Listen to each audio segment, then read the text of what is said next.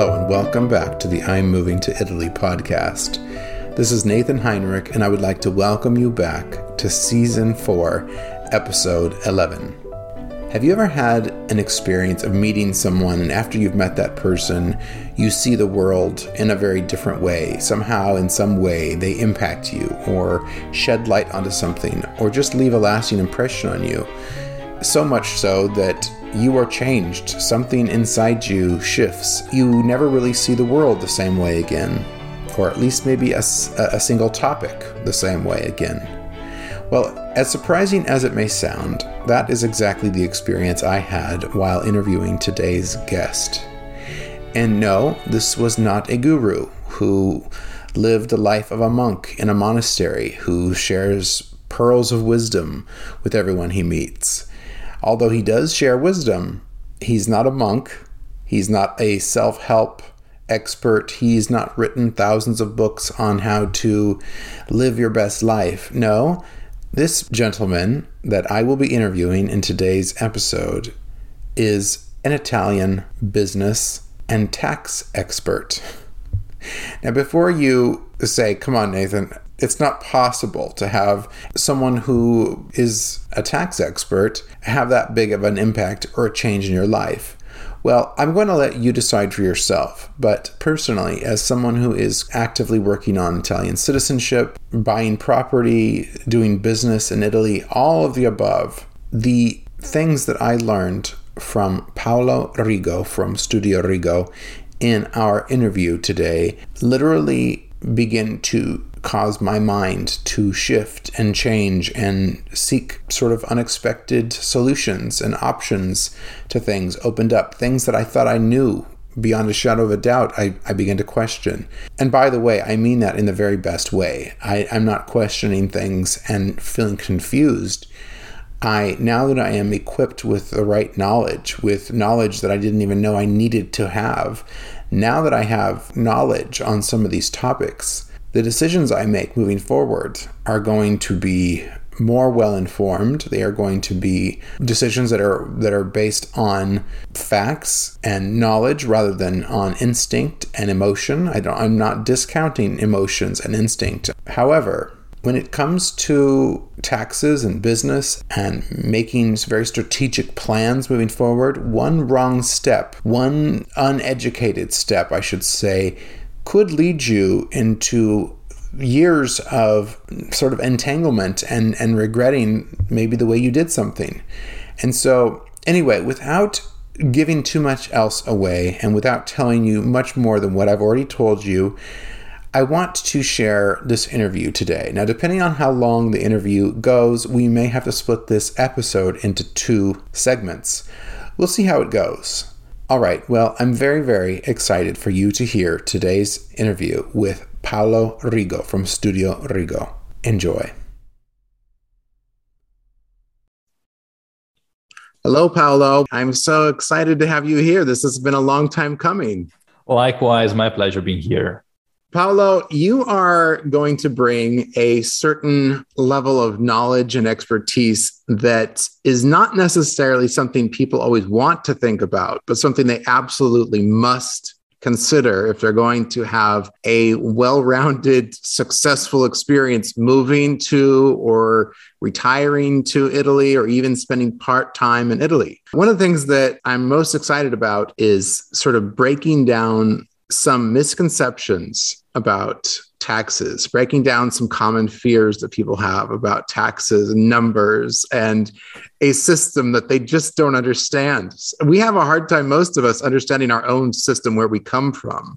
When you think about trying to move to a new country with a whole new language and a new system that's extra complicated, at least that's what we all think. That's what makes us really, really in need of your services. So anyway, I've been following you for a very long time on Instagram, YouTube. You are, in my opinion, the very best that there is, and you are an extreme professional. So welcome, and we're just so excited to have you here today. Well, I was not prepared for such an introduction. You're putting a lot of pressure on my shoulders right now. I will try my best not to disappoint your expectations, okay?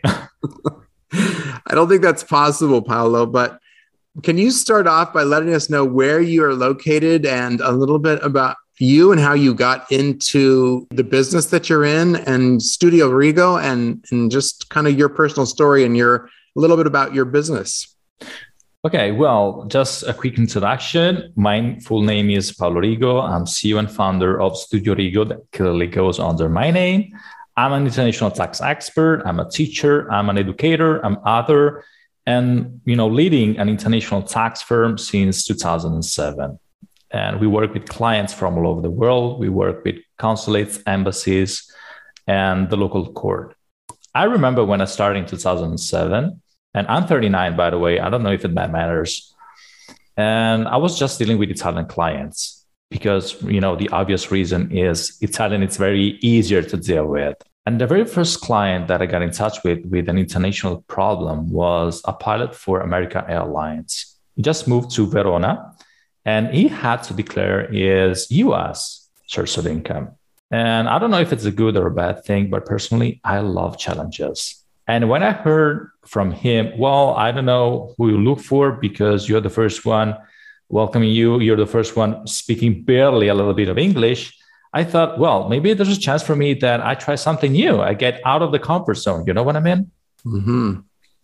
So I had to work on this tax matter. I remember I charged it in something like 100 or 150 for a 2 weeks work. It was not a good deal for me, but never mind. Excellent experience, right? Yeah, I had to get better at negotiation, but never mind. I started working on this project. I found it very interesting. I developed some new skills, and here we go. 2022, I'm very proud of my team, 25 people, and a YouTube channel. What else can I ask for? It seems like you got the world by the tail, my friend. Oh, that's great. So you're in Verona. So you're kind of like a neighbor because we're both in Veneto. So you like you said a minute ago, we're about an hour away. So I hate to say this, but I still have not visited Verona yet. So when I do, you and I will definitely have to get together, and you'll have to show me a little bit about your city, not turn you into a tour guide, but some of the best places, at least, to have a bite to eat or a drink. You'll be my guest whenever you want. Just give me a ring. Absolutely. Looking forward to it. Paulo, one of the things that I love that you have as your personal mission statement is the following. You refer to yourself in this way. You are a creative numbers man with a big mission to teach people how to live their dream while balancing numbers and happiness. How profound. I know. And how deceptively simple. Because that sounds so simple and it's so beautifully put. And it's so important to balance numbers with happiness. And you really can't be happy unless the numbers in your life are balanced, can you? Well, I have to thank my wife and, my daughter, because I realized that success, it's really a personal choice. It could be selling more. It could be learning, a new language. It could be moving to another country. It could be getting richer. It could be, getting rid of an employer that is, I don't know if I can say it, but is a pain in the ass. It's very personal, and you have to find your inner balance. So the problem is that very often when you have to do the math with your life, there is something that is missing, and is taxes, is personal income, is how much is left on the table when I leave my office, because that's where everything stands for. If you don't have the money for living, if you don't have the money, to achieve your goal, how can you move forward?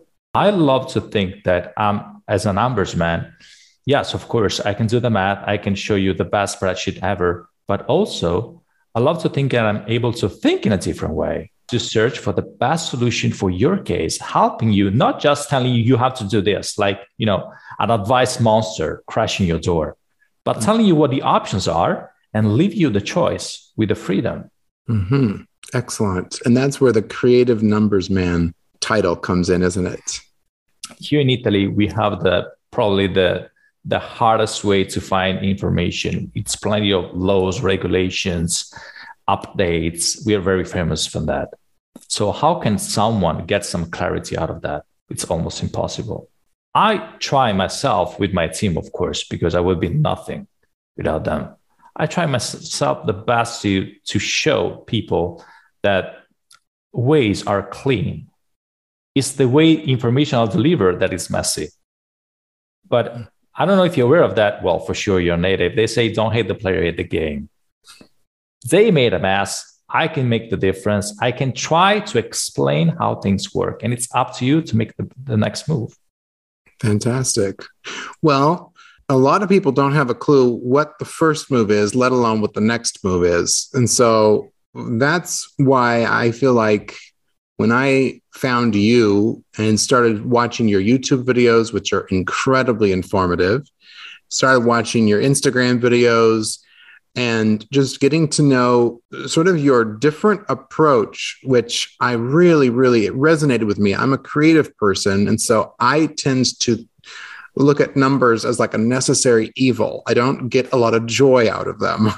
I understand. I love it when, you're seeing money coming in, but then you've got a great income coming in, but what are you going to do with that? Or you've got a lot of money in the bank, or you've got a good retirement, and, that's all wonderful. But if you don't manage that correctly, then you can end up with a lot of anxiety and a lot of problems down the road if things aren't managed correctly.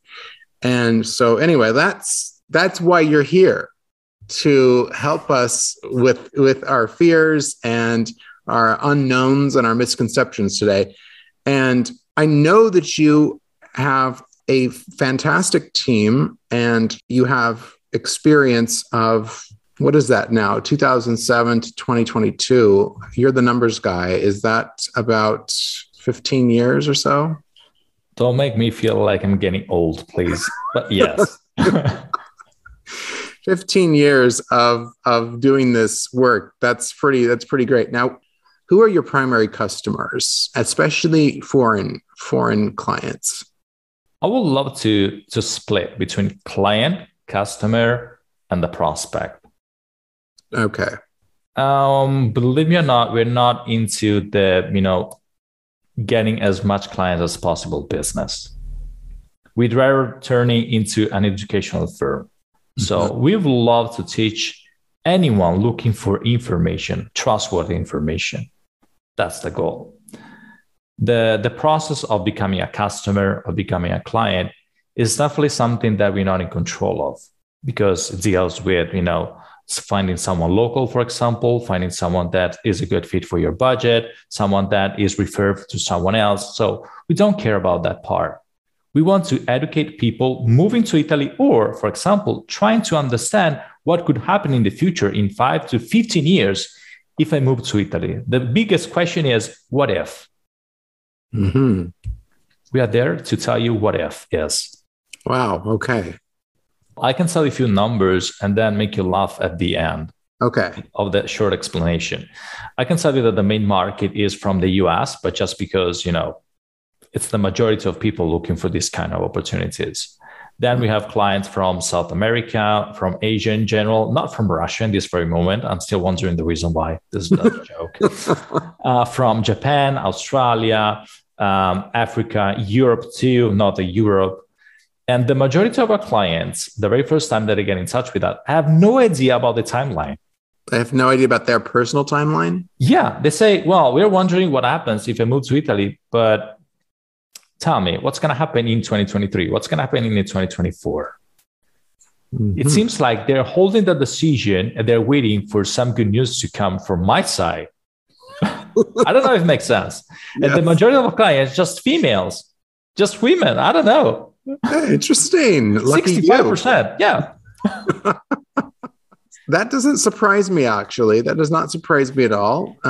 Women are very, very level-headed, and they are very, very interested in safety, and usually. And so that makes sense that they're wanting to be cautious and make a really educated move. So that I could understand that. And we have a few extra women listening to the show than men. We have about a 45 to 55 split as far as men to women listeners. So that sort of sounds familiar.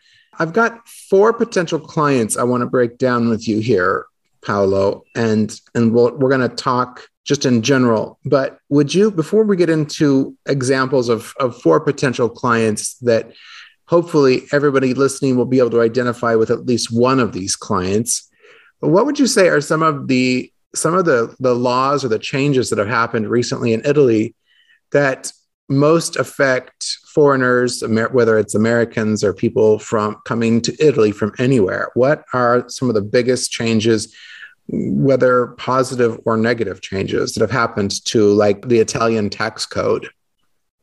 I was very exciting hearing from you. Well, I want to know what the updates are. And then you said the pros and the cons of the law. So I was like, okay, I have to talk about the bad side of that.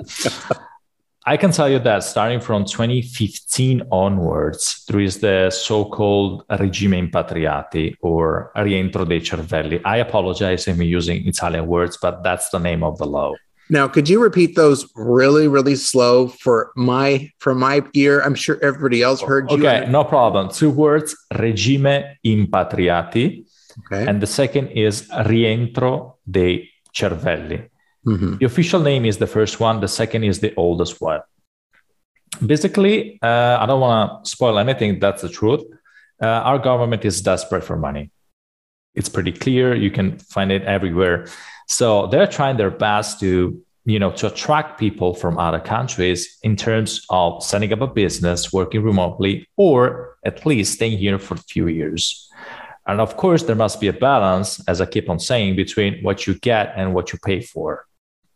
So our government decided to give a discount, let's say, on taxes for the first 5 to 10 years. At the same time, they understood that, of course, there is the market, there's a target for this, but also there is plenty of people retiring from work that are looking for some opportunities in the South. So they said, okay, you're welcome here. Let's forget about our impressive tax brackets. I'm going to give you a flat rate, 7%. Let's move to Italy. Let's meet.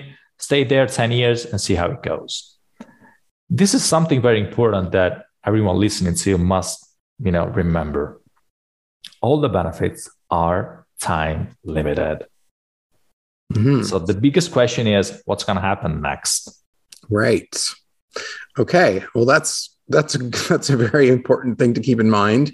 So you're saying Italy, which is looking for a little extra money to handle their growing expenses, and the pandemic didn't help anything, did it? They're looking for creative ways to bring in a little bit more money into their system, and they're encouraging foreigners. So they're saying, let's give you a flat rate of 7%, you said, for 10 years. Let's play with some numbers. Hope you don't mind. It's a language that I'm more comfortable with. Let's do it. Let's start with the first one, the regime impatriati. Okay. They say, let's say you make 100,000 gross. Here in Italy, you're not required to pay taxes on the 100,000. You will pay taxes just on the 30% of that. So 30,000. If you move in southern regions, we're going to exaggerate. We're going to give you 90% off. So you will pay taxes just on the 10%. And if you buy a property or you get a kid, you get the extension up to 10 years of this benefit. This is just for the personal income. The other one is the 7% for pensioners in the South. It's pretty funny because if you Google it or if you go on Facebook, it's almost popping up groups of, I'm going to help you with the 7%. This is the official group of the 7%. Basically, if you move in the South, if you retire for work, you're going to pay just the 7% on the foreign source of income, 7% on your pension, on the gross. No wealth tax for 10 years. Okay. How can you beat that? Well, I don't think you can.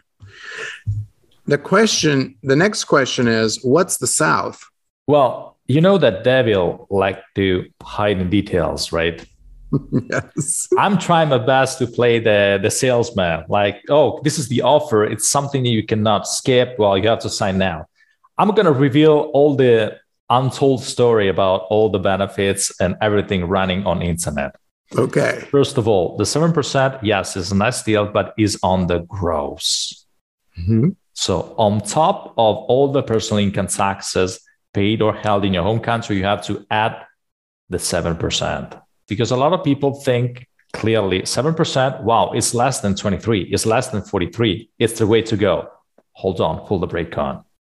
What happens if, for example, your tax liability in Italy is 23, percent, and you actually paid 21 in your home country? I think that comes out to like 44%. You can, I'm going to deep dive about this later. Here in Italy, you can almost offset all the taxes already paid in your home country, because otherwise you would pay twice as much. It wouldn't be fair to you. Mm-hmm. So you would pay just the difference of the 2% in this case. Okay. How does the 2% versus the 7% stand like? Even better. See? Yeah. It's not about number itself. It's about the basis that you apply the numbers on. Mm-hmm. Interesting. And when you said the South, well, it's not just the South in general. It's not Brindisi, it's not Foggia, it's not Bari, all the fancy cities you can find on Instagram. It's just remote places with a population less than 20,000 inhabitants. Only in the South, only in Puglia, Sicily, Calabria, southern regions. So not Campania. Not at all. Okay. That's good to know. So that does not include Sardinia. It does. It does include Sardinia. It does include Sardinia. Okay. So to be clear, the two main islands, Sardinia and Sicily. Basilicata, Molise, all the southern regions. Okay. All the southern regions. So everything south of Campania, basically. Yeah, almost. Okay. Okay. So, and then it's not just the southern regions, but it's the small towns in those southern regions. So if you're living in Palermo, or if you're living in Bari, you don't get this benefits. Not at all. Oh, okay. Interesting. All right. So you got to be outside in a smaller village. Makes sense. I would like to articulate a little bit. You have to be here in Italy, and don't hate me for this, but this is our bureaucracy. There is a huge difference between the legal domicile and the fiscal domicile. You can be considered fiscally resident in place A and getting the domicile in place B. Do you understand what I'm saying? I think so. Let's use just within the Italian territory. Okay. You could be fiscally resident in Verona and then spending the 183 days plus in Sicily. Okay. Or, I'm not saying that you have to, okay? But I bet that your audience is smart enough to read between the lines right now. Or you can set up your tax residency in a small village with less than 20,000 inhabitants, but still setting up your domicile somewhere else. Okay, so you're talking about within Italy, your domicile and your, what was the term you used? Taxable? The tax residency. Tax residency. Okay, so for example, I'm currently looking for properties outside of Veneto, but that's where I'm currently living. So I probably wouldn't want to have my tax residency be there. I'd want to have it be somewhere in the south, right? Let's consider this Mr. Jones. Okay, Mr. Jones is retired from work. He's looking for some place in order to get the election for the 7%. Maybe he could establish his tax residency in the small village in the south and then rent some good place in Florence and spending the majority of the year. How does it sound like? It sounds great. Can you do that legally? I don't know. We are recording right now. You're the creative numbers guy, so that's what you're supposed to be telling us. Legally, I'm going to hide behind, like a good lawyer. I like to hide behind laws. Legally, it's possible. Okay. And you're the one with the knowledge to be able to help people. So that's amazing that you brought that up, because that really, really lets us know, everyone listening to this know, that just because there are complex laws and just because there are a lot of unknowns for a foreigner moving to Italy, the good thing is with someone like you on their side, helping them and guiding them, you're taking all of the mystery out of the process, and you're going to hopefully guide and direct us to make the right choices. Because it really, if you kind of establish yourself and start wrong, you could be paying for that mistake for a long time. Sadly, I have to confirm that. Mm-hmm. So that's why I think that anyone moving to Italy, as part of their starter kit, they need to call Studio Rigo and talk to Paolo and his team, because really a consultation with you first, when someone is saying, okay, we don't know where we're going to be. We don't know what we hear are our favorite areas. We're not sure if we want to own an apartment or own a farm or own a villa. What would be the tax ramifications for any one of these decisions? And if we want to have a beach house and then maybe a place in the north, like that's when your expertise would help them to formulate their plan, rather than falling in love with a piece of property they maybe see online and then they buy it. And then next thing they know, they've just found themselves in a situation where they don't have as many options as they would if they had talked to you first. I like to think that the game, let's say not against, but with the Italian Revenue Agency, must be fair. Mm-hmm. They for sure know the rules because they make it. Mm-hmm. What about you? Yeah, right. Yeah, they know the rules, but if you don't know the rules, then you could really find yourself in a messy situation. I'm going to give you something that potentially everyone listening to can find extremely valuable in the long term, in the long run. Okay. I don't know if you are aware about what a tax treaty is. Tax treaty, contract between two countries in terms of avoiding dual taxation. Why that? Because a lot of people change and move destinations, tax residency during the years. There is article number 4.2, if you want to deep dive. Let's say this article between Italy and the United States. By the way, it's signed in the 70s or late 80s, I don't remember. It's possible for anyone, individual, to be tax resident in two places at the same time. How come? Well, Italy thinks if you spend more than 183 days, you're fiscally resident here according to our regulation. But at the same time, and tell me if I'm wrong, in the US, as long as you have the US citizenship, you have to pay taxes there. Correct. Yep. Also, for example, in New Zealand, if you have the property there as main domicile, you're considered tax resident there. So what happens if you're a tax resident in two places at the same time?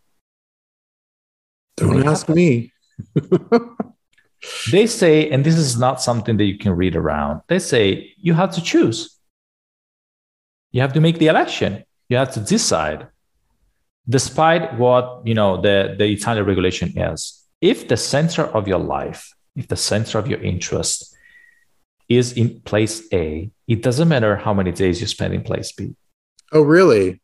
Now, how is that defined, the center of your life? What does that mean?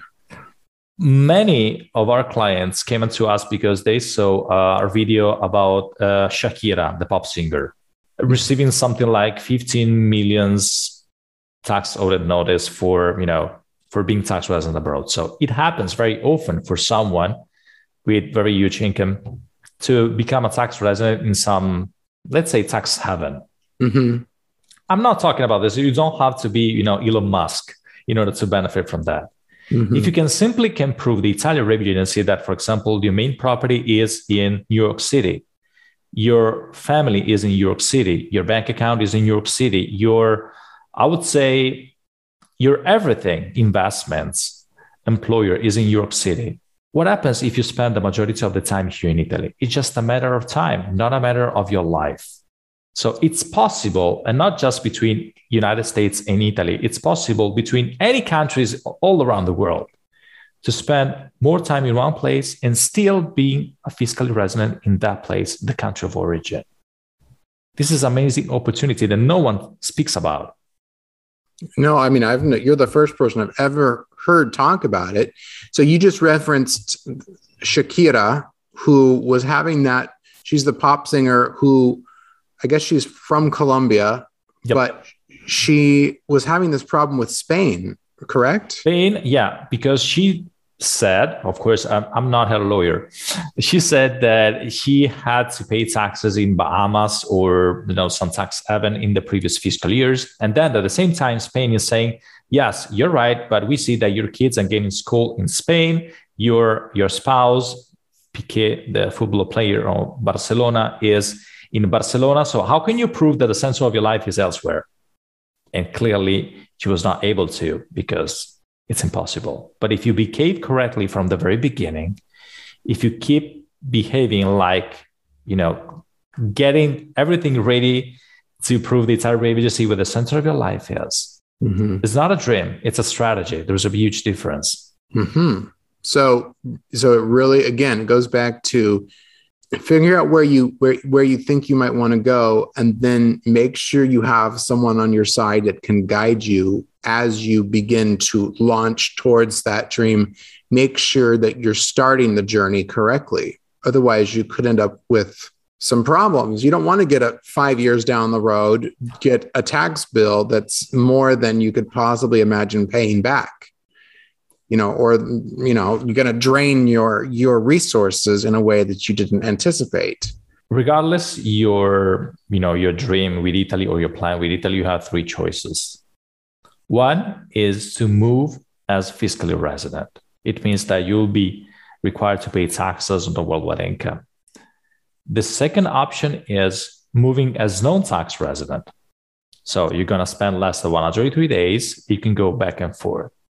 3, spending 365 days as non-tax resident, because the center of your life is in your home country. There's a lot of choices. And still, getting back to the first option, let's say that you're moving everything, okay? You're starting from scratch in Italy. Still, there are some incentives for you. So before thinking, how much do I have to pay? Just start asking yourself, do I have to pay? Okay. Well, fortunately for us, you have the answer to that question. Okay, Paolo, let's say client number 1 here, Lucy. Lucy is 65 and a half years old, and she's retired in the United States. Okay. She is moving with her husband and their dog to Sicily. They've found a beautiful piece of property in Sicily, and they are moving. They both had really excellent careers. They have pensions, and they've saved personally and invested. So they have personal wealth. They're thinking that they want to sell their primary residence in the United States and not have to worry about maintaining that, because they really do want to live in Italy most of the year, but they want to be able to go back to the United States to visit family and so on and so forth. What would you say if Lucy and her husband came to you? How would you start? What would be some of the questions that you would ask them, or maybe some of the things you'd want them to consider? What would be the way you would guide someone in that situation? I do love what you just said. You're asking me what are the first questions that I would ask them. That's how it works. So I'm going to give you a virtual high five from here. Okay. For the approach. Okay. The very first question would be, what kind of, jobs we're talking about? If they're retired for work, they have been working under the private sector or under the public one? They would be working in the private sector. Yeah. Okay. What about their citizenship? Do they have the dual? They're getting to get the dual, or they just have the US one? Let's say in this situation that Lucy's family was Italian and she was able to get her citizenship with just for herself. And then I'm assuming that since she became a citizen, then her husband would also have the right to become a citizen as well. Okay. I would love to work with the worst scenario possible. Okay. Worst scenario. Well, yes, simply because we're talking about someone that is, let's say, healthy. Probably we're talking about someone that has a nice taxable income. So let's see what happens if they move in the South in this case. Okay. By the way, I asked you something about the pension, the source of the pension itself, the private or a public one, because based on Article 18 and 19 of the same tax treaty that I was talking about, remember? Mm-hmm. It's provided that if someone is retiring for work and he worked for any government division or the government itself and is receiving a public pension, that pension more likely will be considered tax-free here in Italy. Really? Yes, really. Article 18 and Article 19 of the tax treaty. Okay, Article 18 and 19 of the tax treaty between the US and Italy. That's right. Okay, so just to be clear, because there are listeners who are nurses, doctors, police officers, teachers, or maybe someone who worked in the government to some other capacity. You're saying those would all probably fall under that same category? 100%, yes. Very interesting. There is just one if. Oh. Remember, we are in Italy. If you get a dual citizenship, let's forget about the benefit. Everything is taxable. Oh, interesting. So if you're a resident, but not a citizen, and then the next question is, how easy is it to get residency versus citizenship? I guess residency is easier to get than citizenship, as far as I know. So, okay, that's for another topic for another day. But okay, that's good. That's a good thing to know about. Man, I've never heard of that before, but there's going to be some people listening. They're going to hear that and be very happy. Just off records for a few seconds, I had a call with a client this very morning, and it was just about to sign this piece of paper for citizenship. And when he heard about this, he said, you know, the FK word in a very loud way. Say, are you kidding me? No one told me about this. Wow. Okay. So that's interesting because that's the situation I'm in right now, Paolo. Oh, okay. Not to make this all about me, but I've been so happy and so excited I'm a resident. I'm officially a resident. And, you know, I think I probably can be a resident for the rest of my life without any problems because I'm married to a native Italian. But what you're telling me is it could be, not in every situation, but it could potentially be an issue if you're not aware of some of the potential tax incentives or breaks you get for non-citizens, but residents. I like to say something like this. Be aware that citizenship could be very expensive tax-wise. Interesting. This is why we're talking to you today. Just if you type for work, for all the other cases, let's forget about it. It doesn't change a thing. So worst scenario, you're a dual citizen. So it doesn't matter if you're receiving a private pension or a foreign pension. And give me some number. 100,000 gross. How much we're talking about? You're talking about how much every year they're going to have to live on? Yep. Money that they're going to. Okay, let's say between the two of them, it's 100. Let's just say 200,000. Okay. Well, it's a nice deal. There is just one number that I'm missing, the tax liability in the United States. So in the percentage, how much they have to pay in the United States. Let's just say that their tax bracket is 20%, just to have a round number. Okay. Remember, this is not a job interview. Okay. We're just floating numbers. Right. To explain stuff. But you know how numbers can make everybody nervous. They're making me nervous. Just talking about this imaginary couple. Let's forget about yourself. Let's focus on Lucy's situation. Okay. Let's get back to Lucy. Okay. 200,000 combined. Yeah. And the liability in the United States is 20%. Mm-hmm. So if you apply the 20% on top of the 200,000, we are talking about 40,000 gone in taxes. It's a lot of money. Mm-hmm. What happens if they move to Italy? Well, let's stick with the worst scenario. So all the taxable income is on the table, 200,000. If they choose any place in Italy, okay, any place, it could be Venice, it could be Rome, it could be Firenze, it could be Verona. No one picks Verona. I'm still wondering the reason why, but never mind. The tax liability, still, I'm using round numbers, okay? This is not the precise tax rate. It would be, let's say, 38%.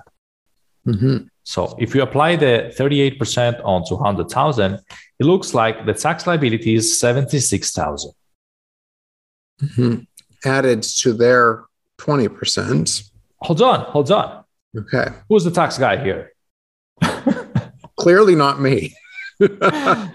let's move slowly. And if there is something that I move too fast about, please stop me, okay? I want to be very clear. Slow is good. Slow is good. So 200,000 gross. Here in Italy, you pay taxes on the gross. Remember that. Yeah. Tax liability, 38%. Total tax to pay, 76,000. Okay. Thanks to the same tax treaty, I know is a very good friend of mine, you can offset almost every personal income tax paid or held, for example, in your home country. You almost never pay twice as much.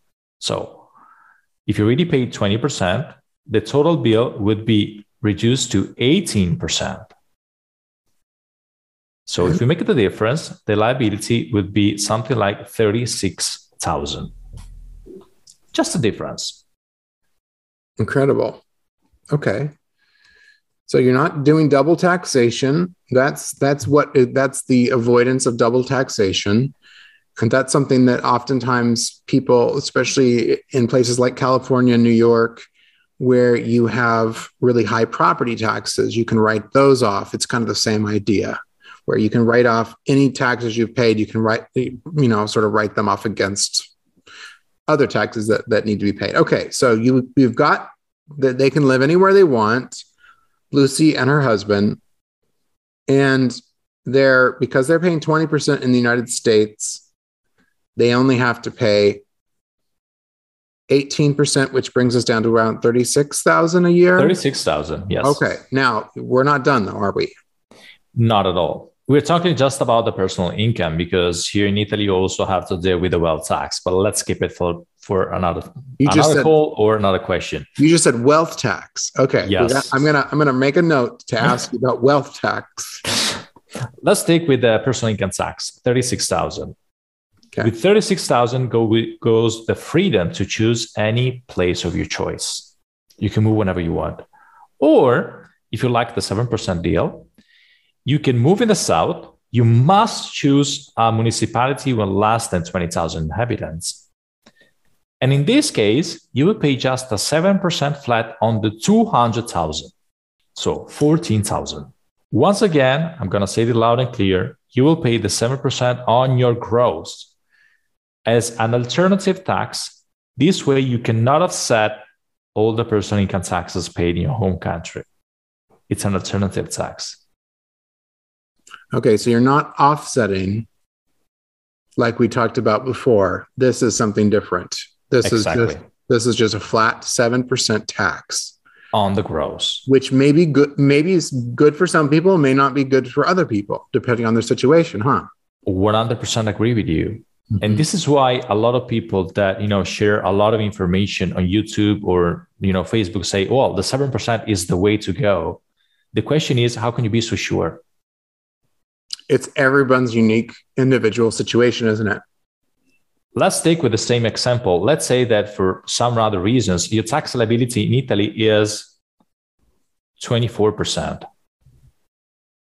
Making a difference, you just have to pay the 4% here in Italy. It would be 8,000. So moving to any other place would cost you 8,000. Moving in the 7% flat zone would cost you 14,000.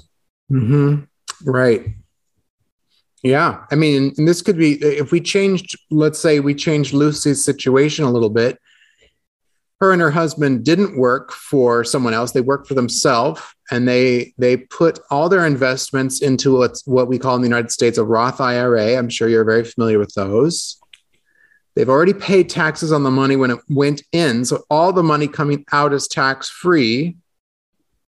So they're not paying practically no taxes in the United States whatsoever. In that situation, then the 7% in the South is a better situation for them, probably, right? You're better than me at doing the math. Yes. I don't think so, but okay. That's just something I that popped into my head. That could be another potential situation, right? Okay. So again, we just keep going back to the same thing, don't we? Planning. You plan it. You don't just find yourself in it and then try to make the best of it. You're strategic about the way you plan this. You have the chance before moving to Italy to play with scenarios. Mm-hmm. So let's play with those. Be creative. I'm going to say it again. Be creative about your future. You have to play with a lot of things that maybe you're not in control of. So ask yourself, what happens if I start receiving withdrawing money, or I start, my own business in Italy, or what's going to happen if I start working and I get some dividends? Work on scenarios and see what's going to happen before making the choice. Okay. All right. Let's go to situation number 2, Paolo. Let's talk about the second scenario, second imaginary client. His name is Steven. Okay. Steven is single. He is a remote worker. Okay. He works for a company that is somewhere else in the world. I don't know where we're going to say he's from. Maybe you can give him a country where he can be from. We could say the United States just to keep it simple, since that's where the majority of your clients are coming from, and that's where a lot of our listeners are from. But anyway, let's just say he's a remote worker. He makes his money in another country, but he's living in Italy. Let's talk about him. You know what I'm about to ask you, right? Give me some numbers. Okay. Let's say he's making $150,000 a year. Okay. I would like to say Steven, that is very lucky, is in the right place at the right time. You know that rules here keep on changing. And very often they add some press release in order to update some conditions and rules about an old version of the rules. So in this case, they confirm, I'm talking about the Italian Review Agency, okay? I'm not talking about some guy telling I think so. They confirm that you can benefit for the 70 or the 90% off, even if you're working remotely for a foreign company. You said 70 to 90% off. Yes. For a remote worker. I confirm, I'm going to split numbers, 70 and 90 off. Wow. Okay. So he's being taxed in his home country because that's where he's making his money, and that's where he's still a tax resident, but he's living in Italy. Now, this is a new law, isn't it? Or a new whatever exemption or whatever you call it. Well, it's like, bidding for some offer in 2016. They found out it was not that appealing. So I had to adjust it a little bit to attract more people. Uh-huh. So is this what everyone is referring to as the digital nomad? You've heard that term? Yeah, I heard it a lot of times. But it sounds kind of funny because it's not just for digital nomads, it's just for any kind of personal income that you make from Italy. So you could be an employee, a self-employed, a business owner, whatever. Okay. So you're saying let's not get so hung up on these catchphrasey terms that swirl around on social media and so forth, and news organizations pick them up. Let's just look at each situation and just see what it is, what your individual situation is, like Steven, for example. Using a metaphor, let's say that you're outside of this nice disco club, okay? And there's the dressing code. There are 3 rules. One is being a tax resident abroad in the last couple of years. Second, committed to stay here in Italy for at least a couple of years. And third, having an Italian source of income, or let me rephrase it correctly, making money from Italy. Making money, just to be clear, making money from Italy or making money while in Italy? From Italy. So it could be a remote worker. It could be a self-employed in Italy. It could be hired by an Italian company. Who cares? Okay. So that's another situation that you could find yourself in. Okay. So let's get back to Steven. Steven is, he is a remote worker, but he's making all of his money from, let's say, the United States. Okay. You're saying that, and is it going to make a difference where he lives? A lot. Okay. Let's talk about that. Once again, we have to split between the northern part and the southern regions of Italy. If you move from, let's say, Naples upwards, you get the 70% off. From Naples downwards, 90% off. Mm-hmm. So sticking with the 150 grand per year, your taxable income of moving to Italy would be at least 45,000. The best, 15,000. With the same benefit, the tax treaty provides that you can offset all the income taxes paid there, all the taxes paid or held by your employer. And I have a good feeling that if we take a look about your 1099, you actually paid a way lot more on the 150 than the taxes you have to pay on the 50 grand or 45. What do you think? I would say you're probably right. So in this case, numbers wise, moving to Italy would be neutral to you. Okay. So you're getting the lifestyle you want, but your taxes are not being affected negatively in any way. You're basically experiencing the same exact tax situation you would be if you were still in the United States. Exactly. Okay. Let's play with the country of origin for a little bit, just to make it more delicious. Okay, here we go. All the people listen to. Let's say that you're lucky. You're not living in a country where you get taxed on the citizenship, but you get taxed on the residency. Okay. You understand what I'm saying? Yes, I do. A lot of people plan something like this. They say, okay, dear company, you're paying 150 gross. What if we change it? And instead of considering me an employee, I will invoice you from Italy as a freelancer, as a contractor. So you will not have to, deal with the payroll. You can save some money. Let's make things more easy for you. And at the same time, what's going to happen? You will not have to apply any withholding tax. You will not have to apply any, pension contributions or social security in the country of origin. And you will pay clearly taxes and pension contributions just on the 30 or 10%. Multiply this saving for 10 years. Let's do the math. What's the result? A lot. Could be like $1 million. Easily, yeah. Yeah. Wow. Okay, that's really interesting. So become an independent contractor for the company you're working for. You save them money, save yourself money. Everybody's happier. It's a win-win. Yeah, it is a win-win. Now, let's say Steven, who figured out that he gets to be invoicing his company rather than being an employee because he's a resident of Italy, so he gets the benefit of Italy's healthcare system. So he doesn't have to worry about healthcare.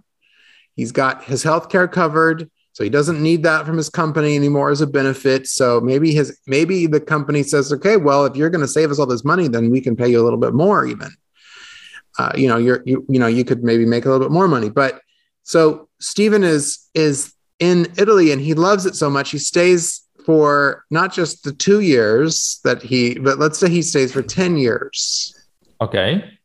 Now he's at the 10-year mark. Now what's going on? Are you sure you want to know? Yeah, I do. I'd like to know when the party is over. I don't want you to cut the call.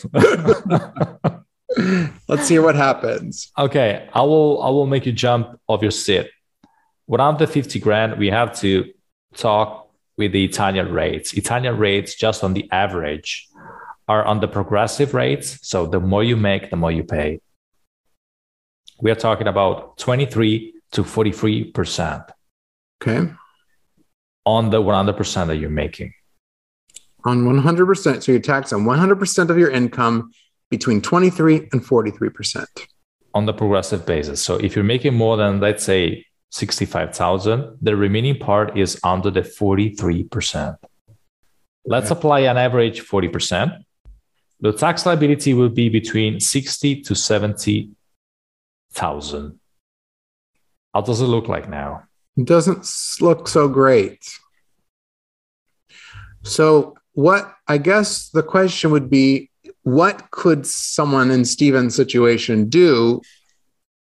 Is there anything, or is there just a hard wall that you're going to slam into on your 10th year? Like, is there just no way around it? That's going to happen. That's when your benefits have run out and Italy's like, it's time to start paying.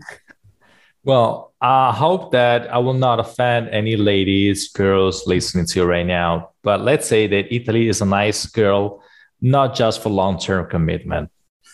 Okay. You know what I'm talking about. I understand. So she's in it for a good time. Italy's in it for a good time, but not for the long run. I don't see any way to ring on the go. Okay. But I have an idea. Okay. Let's say that, in this case, Steven is a wise guy. He did due diligence and he knows what the tax really stands for. he knows that he can spend even 365 days in Florence, for example. And if he can prove that the center of your life now is in the US, he doesn't have to pay a thing to the Italian authorities. So after 10 years, I think that with 1 million, you can find a nice property in the US, right? Yeah. Okay. So you're saying it would be legal then, like on your 9th year, you know that the party's almost over. Then you start to shift everything or shift enough of your life back to the United States, your bank accounts, everything there, close to maybe where your family lives or where you have personal connections. And you can prove that you are not, what was the term? You can prove that you're a tax resident? Elsewhere, not a tax resident of Italy, but you're a tax resident of the United States. Then you could continue with what you're doing, basically. I will say something that probably will blow your mind in a few seconds. According to Article 2 of TWIR is our tax code, okay, in short. They say, and they regulate how someone can be considered a tax resident. They're very clear and they're very, upfront about the words that they're picking. They say someone is considered when he spends more than 183 days in Italy on the calendar year basis, or is registered to the municipality for more than 183 days. So it's a matter of more or less than 183 days. I would like to rewind a little bit. I said, is considered. Why do they say that? Because it's up to you to prove that your situation is different. It's up to you to prove that your case is different. Why do you say that? Because it's provided by the tax treaty. They cannot go louder than that. They have to follow the tax treaty. So it's possible for you, but it's just up to you and the cards that you can play. Okay, so the responsibility is on you to prove it. Always. Got it. Okay, good to know. Well, now you see what I mean about Paolo Rigo. I am so incredibly grateful to Paolo for taking the time to be with us today and share his knowledge, his incredible, vast knowledge on the topic of setting up business and taxes and just sort of organizing your financial house. It's something that anyone who plans to move or retire or even spend part of their year in Italy, it's something that you need to know about. And it's better to know about it before you get too involved. And so you can start sort of being strategic in your planning. And I'll be honest, this is a topic that in the past I sort of saw as a necessary evil. And for the first time in my life, thanks to Paolo, I feel so much different about this. I feel empowered by the information rather than oppressed by it. For me, as a designer and a writer and someone who loves to work with plants and, in the horticulture industry, I'm just so much more comfortable outside and working with things of beauty. And I don't always see tax codes and numbers and ledgers as things that are very interesting. But I have to say, when you know the right way to go and when you have someone that you can trust guiding you, it sort of just changes everything and you don't have to feel anxiety. Now, I of course, like anyone that I interview, I have no deal with Paolo. He graciously chose to come and be our guest. I am not getting any sort of finder's fee for any clients that happen to find him through listening to this podcast. Now, I met Paolo last year, and after talking to him personally about my personal situation, I asked him if he would in the future be willing to be on the podcast. I was delighted when he agreed that he would do that. We finally found a time that was convenient for his very busy schedule to share his knowledge with us. And so, like everything that I share with you on this podcast, or anytime I bring someone on as an expert, I'm bringing them on because I have personally found value in what they have to share. And that's exactly what's happened with Paolo. So anyway, I just want you to know that I personally will be working with him for my business plans and any sort of plans that I have, just to make sure that I don't take a wrong step and find myself in a situation with taxes that could be potentially very unpleasant, especially when you're dealing with taxes between two different countries. You don't really want to mess that up. You can find all of the links to Paolo's social media, website, everything, so that you can follow him and reach out to him should you need to. You can go to immovingtoitaly.com, go to the interview page, and you will see the links for all of Paolo's social media, etc. I highly recommend that you follow Paolo on Instagram at the very least. He has an excellent Instagram page. He's always sharing lots of wisdom, and it's a page that he pours a lot of knowledge into, and that is exactly where I found him originally, and I highly suggest following him on his Instagram. So visit my website to find all of those links. All right, well, that brings us to our segment with Vera today, La Vera Italia. And as usual, Vera is going to be sharing some information with us today regarding life in Italy, and especially foreigners moving to Italy, that you will not want to miss. So let's jump right into our segment, our wonderful weekly segment, La Vera Italia. Hello, Vera. Welcome back to another edition of La Vera Italia. Ciao a tutti. So I have a question for you. Qual è la prima cosa che vuoi fare appena tornato in Italia? Well, we're not wasting any time today, are we?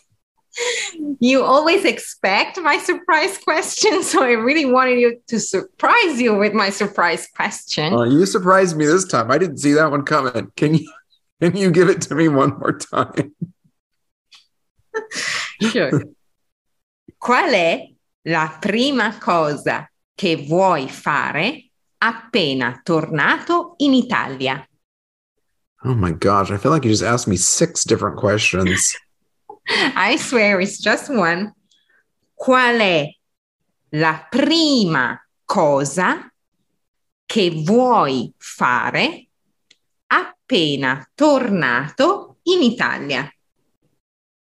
Okay. I believe you just asked me, what is the main thing you want to do when you return to Italy, or the first thing you want to do? Yes, the first thing. Okay. What's the first thing you want to do as soon as you're back in Italy? That's a very good question. Non vedo l'ora di fare un passeggiata al castello. Al castello. Mm-hmm. Al castello. Well, would you like to translate what I just said? You said, non vedo l'ora. I can't wait. Even though in Italian, we literally say, I don't see the hour, but that's how we say, I can't wait. Di fare una passeggiata, to take a walk al castello, at the castle in Conegliano Veneto, I guess. Esatto. So nice, bellissimo. Yeah, I've kind of missed that ritual of walking up to the castle, and definitely looking forward to being back in Italy, and definitely looking forward to share those walks up to the castle every morning, every evening. I'm going to try to do 2 walks a day up to the castle. And I love your answer, because you see, at the end of the day, it's the smallest things, right? It's not Italian museums, art, or fancy things. It's just a nice walk. Yeah, it is. And it's also, I know when I'm back in Italy, it's going to be kind of Christmas season, which is my favorite time to be in Italy. Everything will be, probably starting to be decorated for Christmas at the end of November. And I'm looking forward to that. But you're right. It's those little things. It's those little things that have made me feel so at home in Italy, the little routines. So that's one of those routines that I'm looking forward to resuming. E noi ti aspettiamo a braccia aperte. Waiting for you here. Grazie mille. Non vedo l'ora. So Vera, as usual, you are coming to us with a very interesting topic. Would you like to share what today's topic is? No. No. I don't want to. Okay. Want me to ask you again? Do you need a minute? No, so yeah, for today's episode, I was thinking about how Italians always spot the foreigner in the room. Because you have moved to Italy. You're still in the process of finding your final property, but still you have moved to Italy and still people see you as the foreigner. And some people might wonder, when will I become a real Italian or things like that? So I'm going to try and give you a few hints on what Italians really think about foreigners and how we can spot them. Very interesting. So once we learn what it is that makes us stand out so much as foreigners, if we don't want to stand out quite so much, maybe we can make some adjustments, or maybe we'll just at least come to understand why people just automatically start speaking to us in English or whatever they think our foreign tongue is.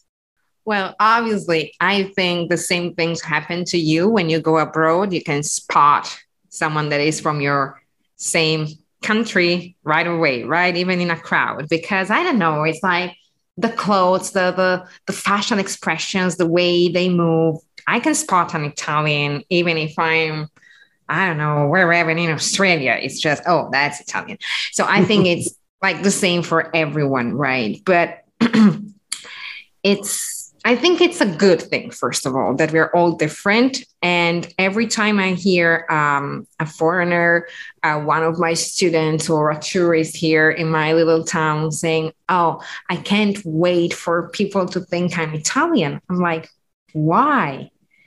You're not. And that's who you are. If you become Italian, then you're not yourself anymore, right? I mean, it's good to blend in, to mingle, but not, I don't think changing is so important, but still, anyway, I am Italian, I will always be, and I think you're foreigners to us, and you will always be. But if you really want to fit in and you don't want to seem like the totally clueless foreigner, let's put it this way, like a smart foreigners, there are a few things you can do.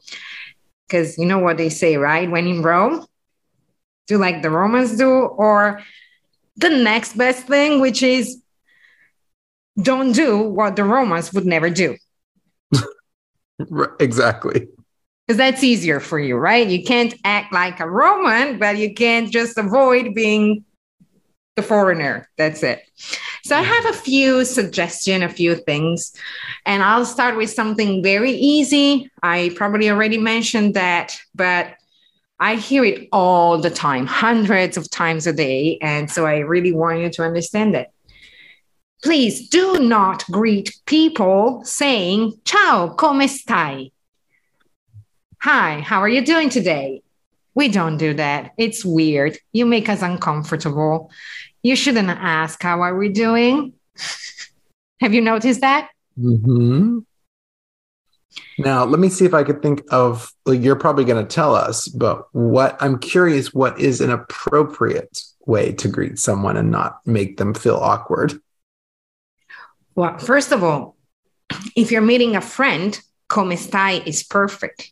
Mm-hmm. If you, Nathan, don't ask me, Vera, how are you doing? I'm like, okay, he doesn't care, obviously. But I'm talking about restaurants, shops, hotels, asking the concierge, come stai? Or even in the formal way, come sta? It's weird because it's something personal. So you would just say, good morning, good evening, hello. And you can say those, right? Mm-hmm. Sì, buongiorno, buonasera. Now, I've heard a different number of different people on this topic. Do people say buon pomeriggio? No. We don't say buon pomeriggio as a greeting because pomeriggio, like afternoon, right? It's not actually a part of the day. I don't know. We just don't use it in greetings. We use buongiorno, buonasera, and then buonanotte at night. Mm-hmm. But when we say, have a nice day, we can say buona giornata. So that's literally have a nice day. But if we are having lunch together and then I leave, I can tell you buon pomeriggio, but it's have a nice afternoon, you see? It's not a greeting like good morning. It's more have a nice day, but it's the afternoon already. So it's more of a farewell, actually. Yes, it is. Okay, interesting. That's a Duolingo. You can thank Duolingo for that. I'm sure all of our listeners that have used Duolingo have got it in their heads. All of us have got it in our heads that we say buon pomeriggio in the afternoon. We feel so proud of ourselves. Yeah, please don't. Got it. Okay. So don't ask strangers, shopkeepers, people that you've never met, people in a formal setting, people in office buildings. Don't walk up to the counter and say, ciao, come stai, or come sta. We just say buongiorno or buonasera at a restaurant, or if we're leaving someplace, we can say buona giornata. Yes, buona giornata. Or would you say buona serata? Yes, buona serata. It's already the evening, so you can say buona serata. Have a good evening. Okay, and then you were just saying about the afternoon. Buon pomeriggio. Buon pomeriggio, as you're saying farewell to someone if you're having lunch with them or something. Yes. Okay, interesting. Okay, good to know. So, come stai only for Fred. Then, number 2, and this is especially true for foreigners from different continents, so non-Europeans. Do not say, please, do not say you are Italian, half Italian, 3/4 Italian, 4% Italians now that the DNA tests are all the rage. I'm serious here. I love how you honor your heritage and you're proud of it and the generations and the pride you take in having one ancestor that was Italian or German or Finnish or whatever. But it's just something we don't get. And it can also, come off as kind of rude, like you're, like messing with us, or that you don't really care about Italian culture enough. Because the simple fact that your last name is Russo, for example, doesn't make you Italian. It's just, that your great-grandfather was born in Italy and was an Italian. Great. It's just, you come here, you don't speak Italian at all. You remember maybe your grandmother saying a few words, but, you've never been to Italy. This is your first time here. And you say, oh, I'm half Italian. I'm like, no, you're not. It's just something we don't like people telling us. What you can do is, if you really want to connect to an Italian, and since you are so proud of your heritage, what you can do is try something like, my last name is Russo because my grandfather was born in Sicily. And I've never been there, but I want to go there. What do you think? Is that a last name you already heard? Just say this. And then Italians will go out of their way, literally, to help you find all the Russos in Italy and see if you have relatives still alive. It's not that we don't want you to, to have a connection with Italy. It's just that you're not Italians. Because your culture is just so different. Like we were saying before, you will never be Italian even if you move here. And that's good. I mean, being different, you are from wherever you're from.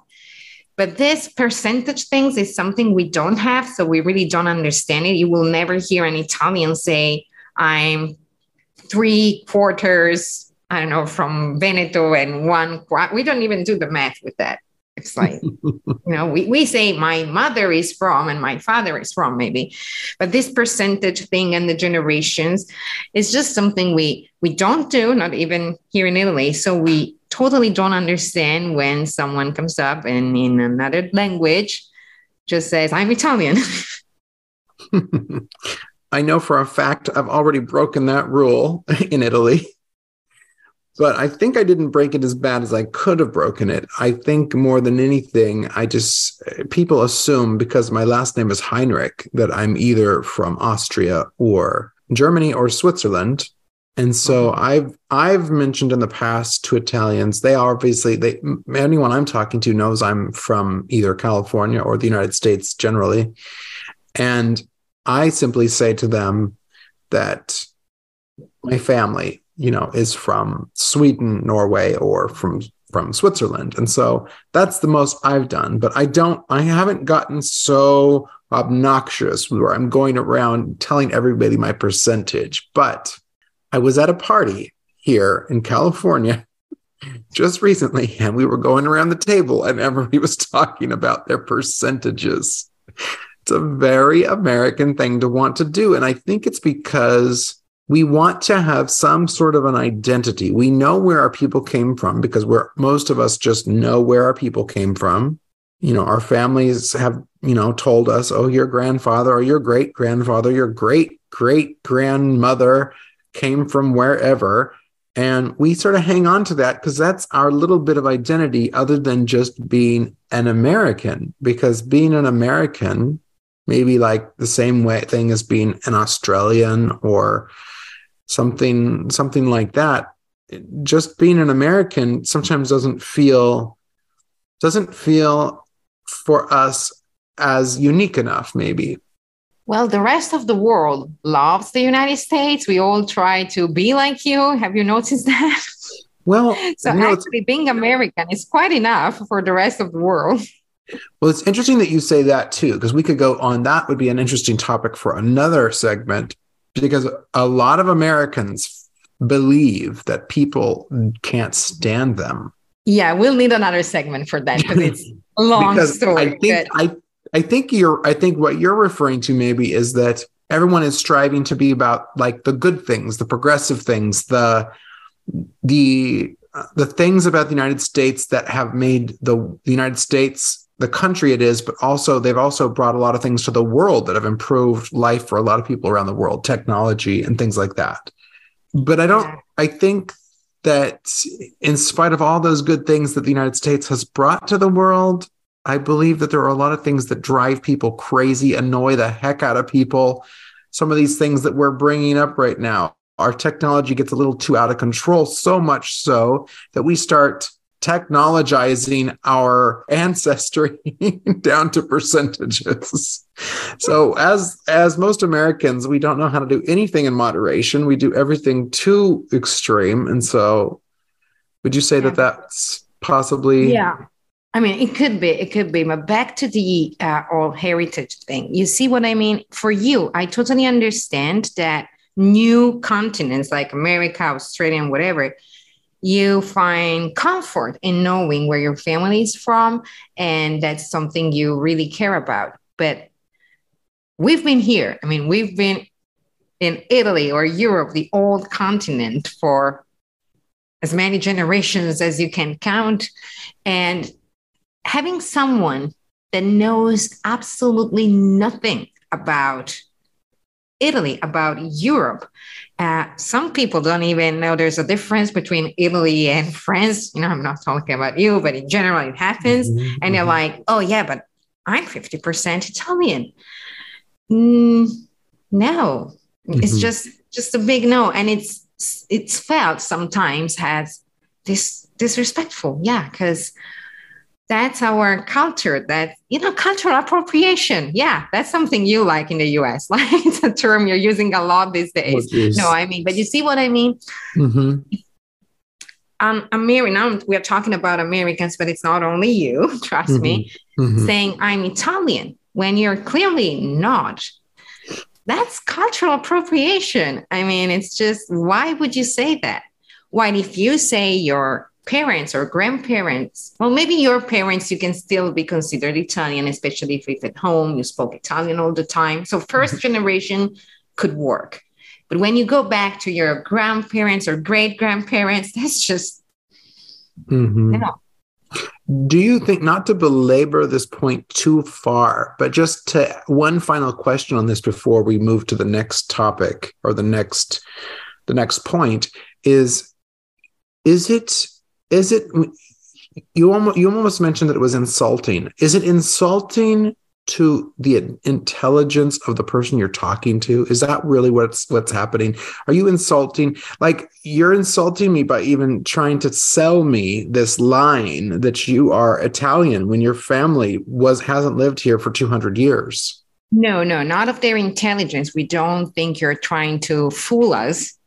Is offensive of our history and culture and tradition and who we are. It's like going to a museum and being in front of Michelangelo's statue or whatever and say, I did the same in my garden. No, that's Michelangelo. It's not you. You see what I mean? It's just dismissing everything we are. We are our history, our language, our cuisine.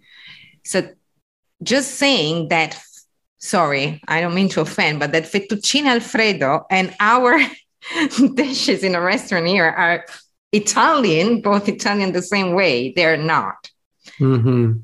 So it's you're not offending me because I think, oh, this person is trying to sell his Italian while he's clearly not.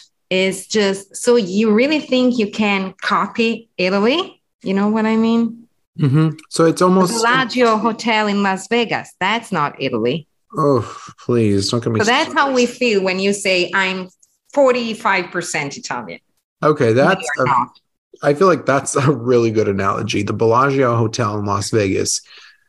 That's my least favorite city in the entire world, by the way. I would rather be anywhere than Las Vegas. I've spent too much time there for work in the past. If I never see it again, it'll be too soon.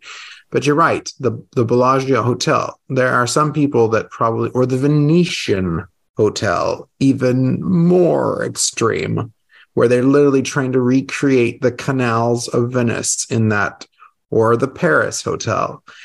So it's a poor, don't try to sell us on your poor imitation of our culture. We're a proud people. We're very proud. We don't see ourselves as perfect, but we're proud of who we are, and don't try to claim what we are by saying that your great grandfather was that too. And so that somehow gives you an understanding or a right to the culture, when in reality, it's great to appreciate the culture, but don't try to claim it as your own if you've never even lived in Italy or visited Italy. You don't speak a word of the language. But please do tell us if your grandparents are from Italy. I mean, we love that connection. It's not that we're dismissing that. It's just that that doesn't make you Italian. That's it. Yeah.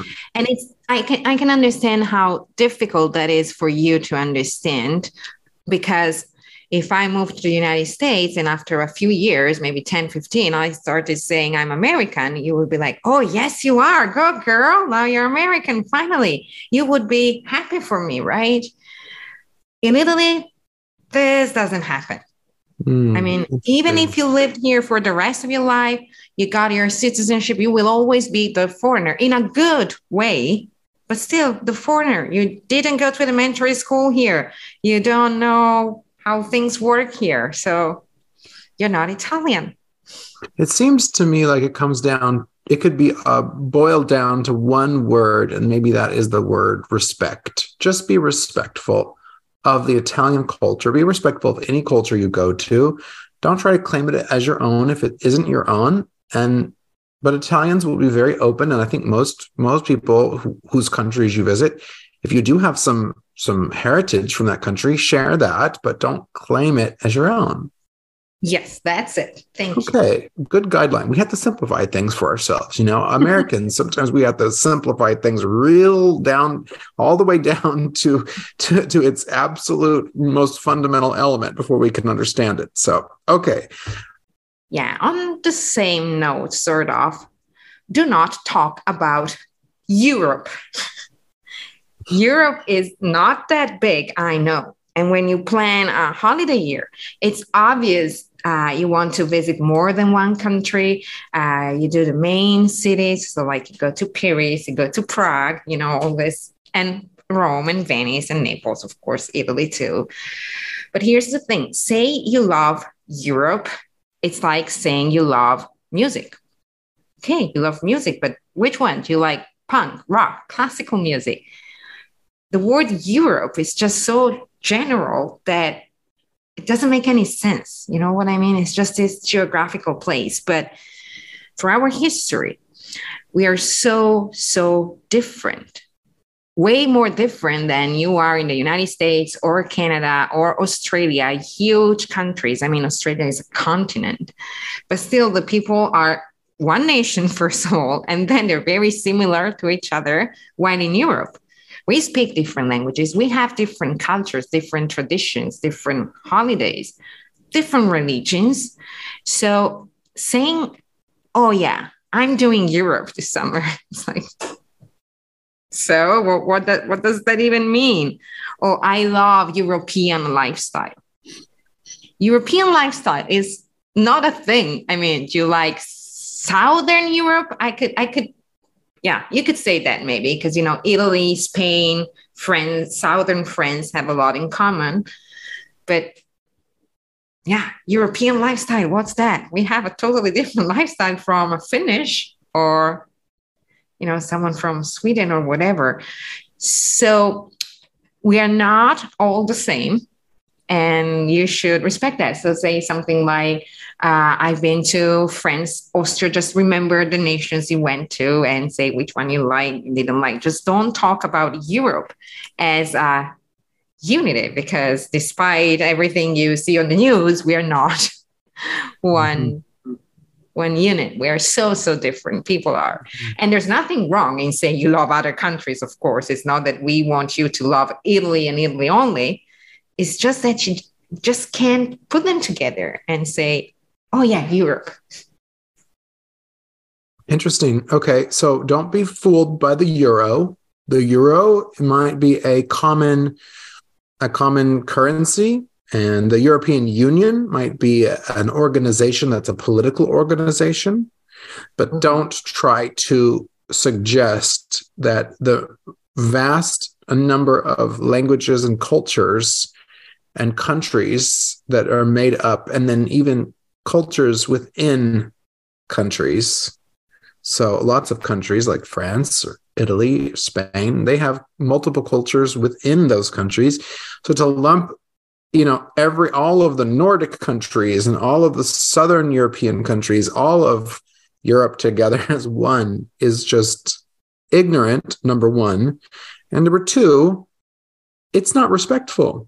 Since we're going back to the term respect. And as you were sharing that point, I was thinking, okay, well, that's interesting. I wonder why Americans especially always say, I'm going to Europe. Maybe it's because there's too many countries to list. They don't want to bore people with all the different countries to list off. Oh, I'm going to 11 different countries in Europe, and they're not going to list every single one of them. But at the same time, even if that is the case, Americans would never say, oh, I'm going to South America. Or if somebody said to us in the United States, for example, let's turn it on its head. And let's say if someone from Europe said, oh yeah, I'm going to North America. Oh, you're going to North America? When in reality, you're going to Ohio, but you're going to call Ohio in the United States a visit to North America. It just doesn't work, does it? You'd be offended. See what I mean? I do see what you mean. That's a very, very good point. And I think it's always important to put yourselves in someone else's shoes and say, well, what would happen if somebody talked about where you were from in such a general term and didn't give it the respect of acknowledging at least the name of the country, or at least maybe the city. Even though, don't you see the irony that you say America when you actually mean the United States, but America is the whole continent, North, completely. Central, and South America? Completely. I mean, I think maybe the one little tiny, maybe excuse that people could use is because the technical name is the United States of America. Yeah. But it's of America. It's not United States America. It's the United States within the Americas. And so, okay, good to know. So if you're talking about Italy, since that's what we're really talking about here, specifically, if you're talking about Italy and you're going to be visiting France and Italy, let's say on a trip, say France and Italy. Yeah. That's what you're suggesting, right, Vera? Yeah, that's what I'm suggesting. And even when you talk to us, don't say things like, I love Europe. Just say, I've been to France and Italy and I love both of them. Mm-hmm. Okay. So just start referring to exactly where you're talking about. Don't try to lump it in as a huge group, especially you can get away with it saying that to Americans because that's what Americans say to each other. But just be mindful of what you're saying when you're speaking to an Italian, and don't call an Italian a European, whatever you do. And for my next topic, and maybe here's the Italian language teacher talking, but please do not speak Spanish when you're in Italy. I know many of you maybe have studied some Spanish. Spanish is like the second most spoken language in the world. So many of you have studied some Spanish. But, you know, seeing you coming and say, dos, por favor, it's like, yeah, either language, whatever that is, or a very good Spanish. Because, of course, if you're Spanish or your Spanish is flawless, then it's totally fine because Italian and Spanish are mutually understandable, sort of. So it's easier if the person in front of you doesn't speak any English. But just don't assume, because Spanish and Italian are different. And I know, because I've seen people doing that, shop assistants, waiters, or people in staff, for public, just pretend they don't understand when someone speaks Spanish to them. If it's not from Spain, the person is not from Spain. So if you're not a native Spanish speaker, don't speak Spanish to us. And once again, it's offensive. It's not the same language. And it's like, so the best thing would be asking, do you speak English or sprechen Sie Deutsch or whatever is your first language? And if that person you're talking to doesn't speak your language and you do not speak Italian, then you can say, maybe I can try with Spanish. And that maybe works, okay? Mm-hmm. But just don't come and say dos. Mm-hmm. So just to sum everything up, you finally come to Italy, you're at the airport, you call a cab. Please do not say, buongiorno, come stai to your taxi driver. Just say buongiorno. Don't say, oh, I'm 4% Italian. No, say my great-great-grandfather was born in Veneto. Mm-hmm. And don't say, oh, I've been traveling Europe for the past 3 months and now I'm in Italy, because not Europe, where exactly? And do not say, por favor, okay? Do not speak Spanish. Okay, excellent. Can you speak a little bit, Vera, about the process of coming to understand the Italian culture and some things to be aware of and look out for? Well, my suggestion is do not trust everything you see on social media like TikTok, Instagram. They talk about Italian culture, but how can you possibly fit Italian culture or any culture from any other nation in the world into a 30-second video? That's just impossible. Culture is something really complex and deep, so you cannot do that. And furthermore, there are a lot of wannabe influencers, and they say they're Italian culture expert because they were, exchange students here for 6 months maybe. And so what happened is that they took a topic, maybe something that was, true and relatable and real about Italian culture, and it became this sort of joke. And I see this in hundreds of different videos, and every influencer wants to give a nudge to that video or do something special. And at the very end, it's like, what is this even about. But if you don't know, because of course you're not Italian, you think that's the real deal, but it's not. And it's like, yeah, when all what goes around comes around, you know what happened here? Something totally changed. So, for example, I'm just giving you one example that you can all understand, but it's actually something I'm sure you've heard about. No cappuccino after 11 a.m. Once and for all.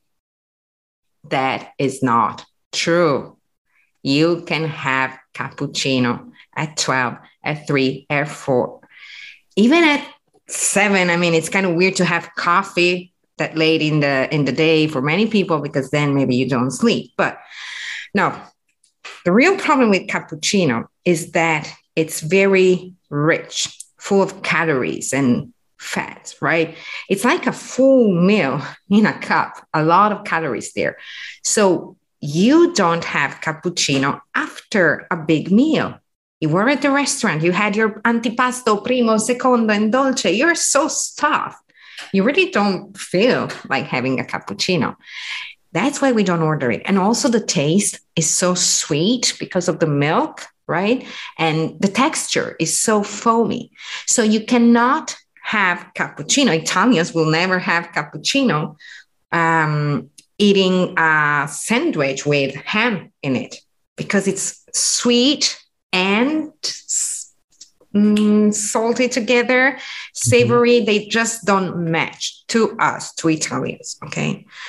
So that's why to simplify things, we say cappuccino is for breakfast. Yeah, because usually at breakfast, you're hungry. We don't have a huge American breakfast, right? So a nice cappuccino with a few cookies or a croissant and pastry, that's perfect.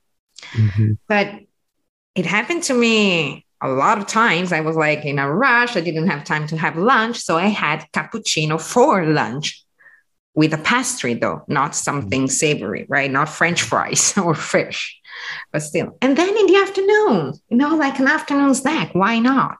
Mm-hmm. But these things that we Italians tell people when they come, tourists, you can't order cappuccino after your meal, you only order coffee, became, okay, only in the morning. And then, you cannot have cappuccino after 11. It's more complex, you see? It's the taste of cappuccino, the texture, the calories in it, and milk doesn't set very well if you drink it very late at night. So it's a lot of things in there. But this 11 a.m. rule, it's not a rule. It's something that wannabe influencers said, online, because it was catchy. No cappuccino after 11. But I know that no cappuccino with food that is not sweet and, spongy or after a meal isn't as catchy, but that's the way it is. So please do order your cappuccino at 4:00 if you feel like it. Okay, very good. So what you're saying really is stop trying to fit every Italian into some silly little trope or some silly stereotype, because, the stereotypes might be there for general reasons about Italians or Italian food or Italian way of life or culture or whatever. But don't come to Italy and try to cram Italy into your understanding, your limited understanding of what the country is. I know it's hard. I know I just gave you, with this last topic specifically, I gave you a problem, but not a solution. Because, it's like, don't trust everything you hear or see on social media. And I know it's hard because you don't know if that person online knows or doesn't know things about Italy. Maybe you can try and figure it out, but just be a little bit more critical when you watch things and like, could this be true? Well, what are the sources here? Why are they saying that? Because sticking to the cappuccino example, saying, oh no, I'm not ordering cappuccino because it's 11:15, or ordering cappuccino with a big spaghetti dish, it's exactly the same to us. You didn't understand either way. So you really need to get into it. If you do love Italy, spend more time learning about us and what we do, and maybe, watch longer movies, read books, even translate it into your native language, of course, and try to really get into it. And of course, listen to the Vera Italia segment. Of course. No, just kidding. But yeah, get to know people and ask them their opinion. It's way better than just trust everything gets to you, because there's a lot going on the internet right now, especially social media. And since you're listening to this podcast and moving to Italy, all things Italian will come to you, right? But they're not all Italian. Yeah, be an observer. Come to Italy as an observer. Don't come to Italy with everything figured out. And maybe try to experience Italy through your eyes and your ears and your taste rather than with your mouth. Because, keep your mouth closed, your ears and your eyes open. Well, yeah, that's the whole point if you don't want to look like the clueless foreigner. And really specifically, on your point about cappuccinos, I can tell you, being married to a native Italian, I can tell you that Alessandro will have a cappuccino. He will have an espresso right before bed, just because I seriously think that espresso runs through his veins in almost equal levels to the blood that's running through his veins. But he will order, especially during the winter months, I've noticed, he will order an espresso and a cappuccino in the evening after dinner. If we've had dinner very late and, he wants to sort of have something after dinner, maybe we didn't have dessert and he just wants a little something, maybe an hour or two after dinner, he'll have a cappuccino, but he will never have it right after a heavy meal. So you're absolutely right. I think the key then is have it whenever you want, but maybe it's not best for your digestion to consume something so rich after a huge meal. Yeah, that's it. You see, it's very simple. It actually is quite simple. And if caffeine doesn't keep you awake, then you can have it at 11:30, and then going to bed. No problem. Right. Well, some people literally have, warm milk before bed. So maybe it's a way to sort of get a tiny little bit of coffee with some of your milk. Yeah. Well, as usual, Vera, you have taken the mystery out of all things Italian, and you have guided us, hopefully, to avoid some of the mistakes that foreigners are especially Americans, but maybe all foreigners tend to make when they visit Italy. So come to Italy with I think the same thing with when you visit anywhere. Come to Italy with a respectful sort of approach and be an observer. Be aware, acknowledge the fact that you're not an expert about the country. I can tell you from someone who has lived in Italy for 2 years, I don't consider myself anywhere near an expert. I'm beginning to understand things better, but I don't consider myself an expert on Italy yet. I'm still learning.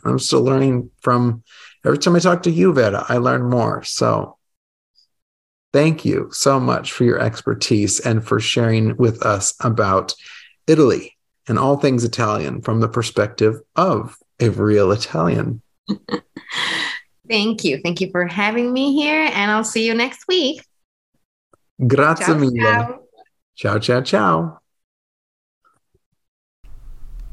Thank you so much, Vera. We really, really appreciate you and look forward to hearing your insights into life in Italy from the perspective of a real Italian every week. All right, well, that brings us to our surrounding sounds for this week's episode.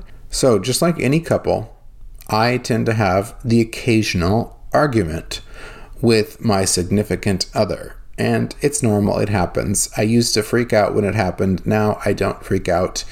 Sometimes I just need to get out of the house and go for a walk. And so after a heated discussion not long ago with Alessandro, I decided it was time for me to get in the car and go for a drive and find somewhere to take a walk. And so that is exactly what I did in this surrounding sound for today's episode.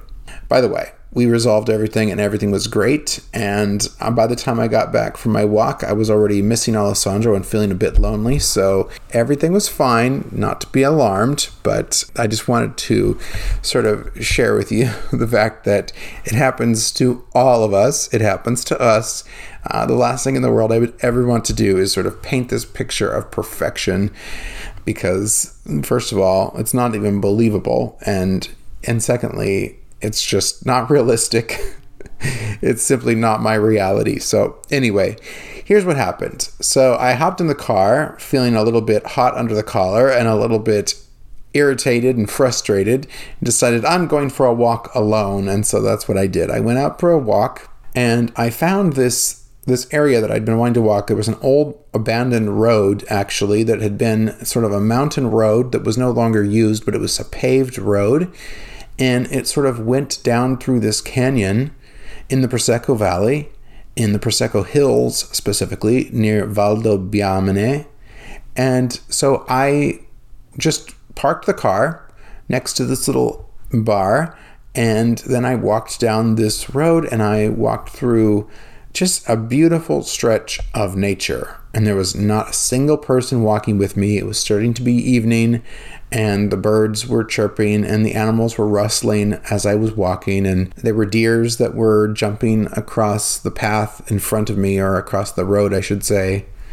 And it was just a lovely walk. It was a lot of downhill, and then when I walked back, I was walking uphill. So if you hear me huffing and puffing a little bit, probably because I'm walking uphill. But anyway, I got to see some of the Prosecco grapes and take some photos and just capture these sounds for you.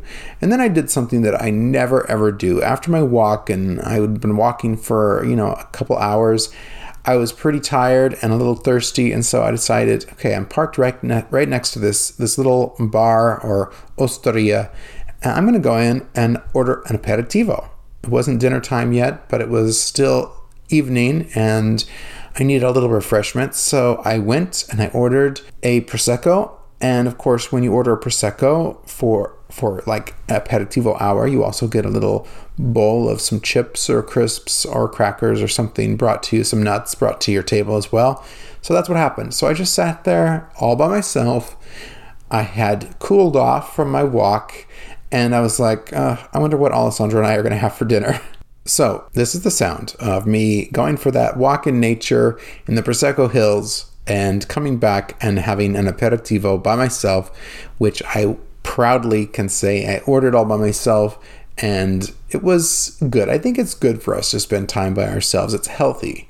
It makes us appreciate those people in our lives just all that much more, because no matter who we get frustrated with in our life, trying to imagine our life without them is infinitely worse. So anyway, I went back home after this, I will tell you, and I apologized for what I had done and some of the things that I had said, and getting frustrated and raising my voice a little bit. So anyway, everything worked out in the end, and we were both happy, and we went out and had a nice dinner afterwards. So anyway, that is our surrounding sound. So enjoy that surrounding sound, and I will be back afterwards to say goodbye.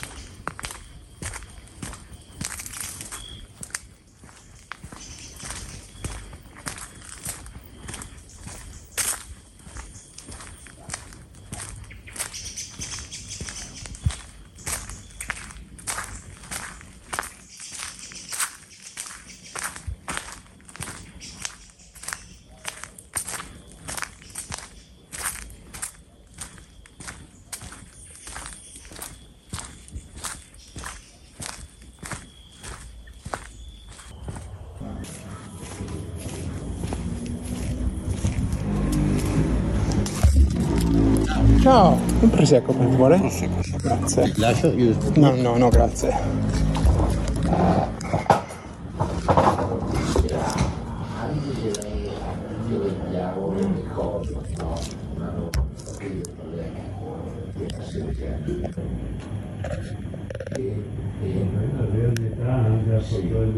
Vorrei trovare invece col simplex. Il simplex il fastidio, poi ha ragione. Sì. Lei, bella la sera e bella la mattina, io non si ha ascoltato qualcosa. Vorrei che gioia il simplex,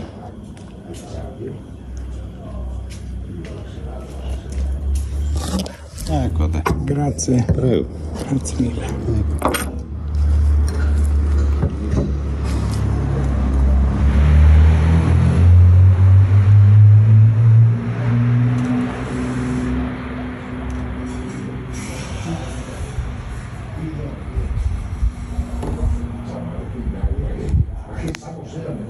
Non stai in piedi, ma già mi dico, no, ma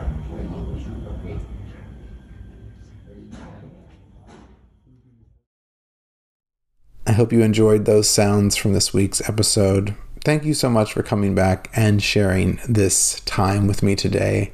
Thank you to Paolo for your incredible insights on Italian tax laws and how to structure your life and business and property in Italy. We are enormously grateful for your expertise and your help on that topic. Thank you to Vera for her wonderful segment and her insights into what to maybe not do as a foreigner when you arrive in Italy. And thank you to you. When you leave those 5-star reviews, it just warms my heart and it helps our podcast so much. It takes just a few seconds to go to Spotify or Apple and leave a 5-star review for the podcast. Thank you also to our sponsors for today's episode, ExpressVPN and Babbel Language. You can find the links to both of our wonderful sponsors on my website.